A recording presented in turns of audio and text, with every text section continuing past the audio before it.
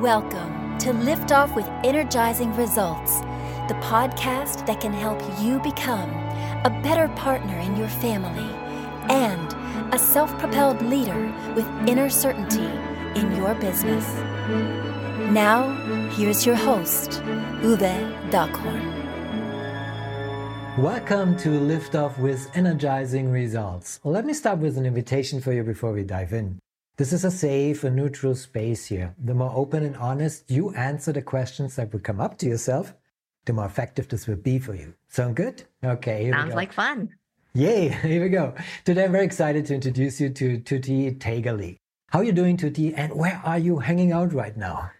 I'm in San Francisco. It's a beautiful day outside. Oh, it sounds like a beautiful day already. Wonderful. Tuti coaches tech entrepreneurs to embrace their unique leadership style to achieve professional impact and sustainable company culture. Previously, she spent 22 years as a design leader at startups and large companies, including Disney and Facebook. And I think you being an insatiable adventurer and prickly risk taker is remarkable. So I'm very thankful I can talk to you today, Tuti. I'm excited to be on the show. Wonderful. So here we go. The first thing I want to know is who's your ideal client and what's the biggest challenge they face? Yeah, so I work with people in tech exclusively. It's what my background's been. And I found more recently, my clients have been women, people of color, and immigrants. And I think why this group of people is that this is a group of others who are working in these professions, workplaces, startups, companies that haven't been built with them in mind. So often these clients take on someone else's leadership style because they feel that that's the way that they should lead. And it doesn't quite feel right because it feels like they've been putting on armor or doing something different. And they're in search of, well, how do I be my authentic leader? How do I lead in a way that takes into account my lineage, my heritage, who I really am, and not just have to pretend to be some other type of leader? Well, that's a fantastic approach, and it's so much needed in these days. And so, thank you for your service. Wonderful. Absolutely. Yeah.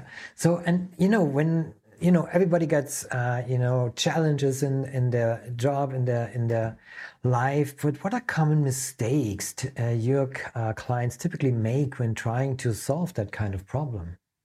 So all of my clients are high achievers, very driven types of people.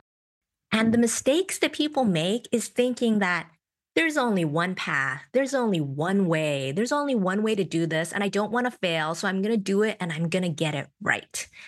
And leadership is your brand, the way you show up in the world, the way you talk and interact with other people. So there's never one path, and it's always evolving. So instead, I talk to them about not having that perfect vision and expectations, but instead running a series of experiments, trying something on, trying it for some weeks, some months. Does that work? If it works, keep going. If it doesn't work, discard it, because what worked for someone else might not work for you. Could you dive a little bit deeper, because it sounds super interesting, the variety that you work on. Is that okay? Yeah, of course. So for example, I work a lot with people who consider themselves maybe difficult leaders. One of my colleagues calls it a brilliant jerk. And typically for these people, they have a heart and a core of being very passionate, very visionary, direct communicators, and a strong point of view. So that's one of their leadership styles, but that can be really challenging for diverse type of people around them. If you're working with a direct person, it's pretty easy. You might work well together. But then there's so many other different leadership styles that are people who, might feel like the air is taken out of the room when you speak because there's no space for them. So one experiment would be vary this leadership style and practice range. When there's people who feel like they're kind of like you in terms of directness and style, keep to your typical comfortable leadership style. But if you're working with someone else and you feel their discomfort, their resistance, try something different. Don't talk first. Try listening first. Maybe look at the course of a one-on-one conversation. And if you normally talk 75% of the time and they talk 25%, flip it as an experiment and see if the relationship improves. So that's one example of a standard style belonging to a person and then being able to practice range. No, thank you for sharing this example. So this makes it much clearer to see how you can improve on your unique leadership style. This is wonderful. Absolutely.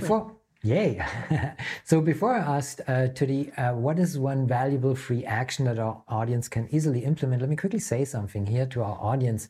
If you're enjoying the show so far, please rate and recommend us to someone you think could benefit from the show. Thank you in advance for spreading the word. So, Tuti, what is one valuable free action that our audience can implement that will help with that kind of issue? Yeah, let me actually build on the previous example because it can be helpful to have specifics rather than just this 10,000 foot generalities. So, one action that people can think about is what is your strength and maybe what is the dark side of your strength? So, I'll go back to the example of the difficult person. Many leaders who have this passion and skill can start to feel a little bit bad. They can start to feel like, oh, am I a jerk? Am I a bully? Like, who am I? And they can really start to get down and hard on themselves.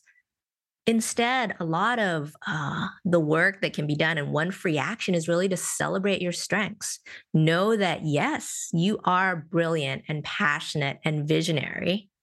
And a dark side of that is, you might accidentally railroad someone else, but start with the strength first rather than, we all have our own self-critics rather than beating ourselves up because of the dark side. Well, that illuminates it perfectly, and I'm glad we dove a little deeper here. Yeah, for sure. Absolutely. So, in addition to that, what is one valuable free resource? Give you the opportunity to share where people can find you, also where you can direct people to that will help with that issue, also in a broader sense. Yep. So I do a lot of writing. I'm a pretty prolific creator. And one of my most popular articles, I have a series called How to Work with Difficult People.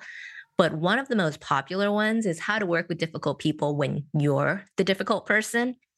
And the spoiler really is you can't change other people. You can try to coach them, you can try to mentor them, but the easiest way to change them is to start by changing yourself. So if you go to tutitagerly.com/blog, I have tons of writing on there, or you can also follow me on Medium. But that I'd say is one of the most popular articles I have, which is how to work with difficult people when you're the difficult person. Excellent. Can't wait to check it out. So folks, we will put the link in the show description. So thanks for sharing, Tuti. Of course. So what's the one question I should have asked you that would be of great value to our audience? So I think the question that would be really interesting to ask is, how do you get into flow state? How do you get into creative flow state? Because I think it's something we don't talk about enough. And people want it. We think that maybe it happens outside of work, but I do believe that it's possible in a workplace setting. Should I go ahead and answer the question as well? Please. I'm begging. Can't wait. I believe that the key to maximizing this creativity, this innovation, this flow state is energy management. And what I mean by that is tracking and noticing as you go through a work day, what activities or people or contexts light you up and give you this high energy charge, this battery boost, and what is it that drains you? So the framework I look at is when you're doing hands-on work, so creating, whether it's writing an email, whether it's creating a spreadsheet or a project plan. So these are the things that you make. And the second category is the people that you interact with. And then the third category is almost extracurricular activities at work. So the things that you might do because you enjoy it, assembling a Black women in tech group, assembling a group of people who even, goes to play softball or pickleball together. So if you look at these 3 types of activities, and sometimes I also throw in meetings because it's where we spend a lot of time at work, look across all of these. What activities in the past 24 hours or the past week really charge me up and bring me energy? What people are there? What is it that I truly love? And then try and map to see, hey, is it possible that if you have low energy activities that also aren't impactful, they're busy work, they're production or procrastination techniques, how about you try to get rid of those? If you have low energy things that are pretty impactful to the company, is that something that you could delegate to someone else? Instead, how do you do more of the things that are energizing to you and also impactful to your work? That brings flow.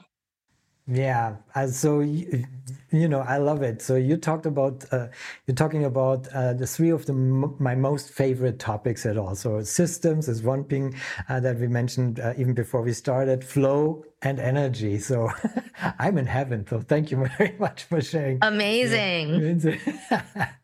Preaching to the choir. This absolutely. So this brings me energetically to my final question, and it's a personal one. When was the last time you experienced goosebumps with your family, and why? So I have 2 daughters. One is 14 and one is 11. And the 14-year-old is just starting high school. And with the pandemic and middle school and puberty, it's been a rough couple of years. Mm-hmm. I'm sure many of us can relate to that. Something that happened at the end of last week that really gave me goosebumps is that I was practicing for a big talk. I have a TEDx coming up, and I was telling some stories in it, and I'm in my office practicing. And my daughter comes in because the cat's here and she wants to pet the cat. She watches, and it was the first time she was really engaged in my work and sitting and listening to it. And, she sat there and I was like, hey, what do you think of it? And she's 14. So she kind of like rolled her eyes and said, stop being so dramatic, Mama, about all your storytelling. But it was more, hey, she's here. She's listening. She's engaging. And yeah, she knows me as well as almost anyone else. And I do have a little bit of a drama queen tendency. So it was also really valuable feedback to get from her. And it was just a lovely connected moment that I hadn't experienced with her in a while. So that was really beautiful. It's a beautiful memory, and it's a great goosebumps moment to share and to never forget, right? Absolutely. So thank you, Tuti, for our conversation. Thank you for this beautiful goosebumps moment. It was a pleasure talking to you, and I appreciate very much the knowledge and insights you share with us today. Thank you. It was a lot of fun. It was my pleasure. Thank you for listening, and as always, energizing results to you and your loved ones. Thanks for listening. If you enjoyed the show, please rate and recommend on Apple Podcast, Overcast, or wherever you get your podcasts. You can also get more great information at uvedockhorn.com.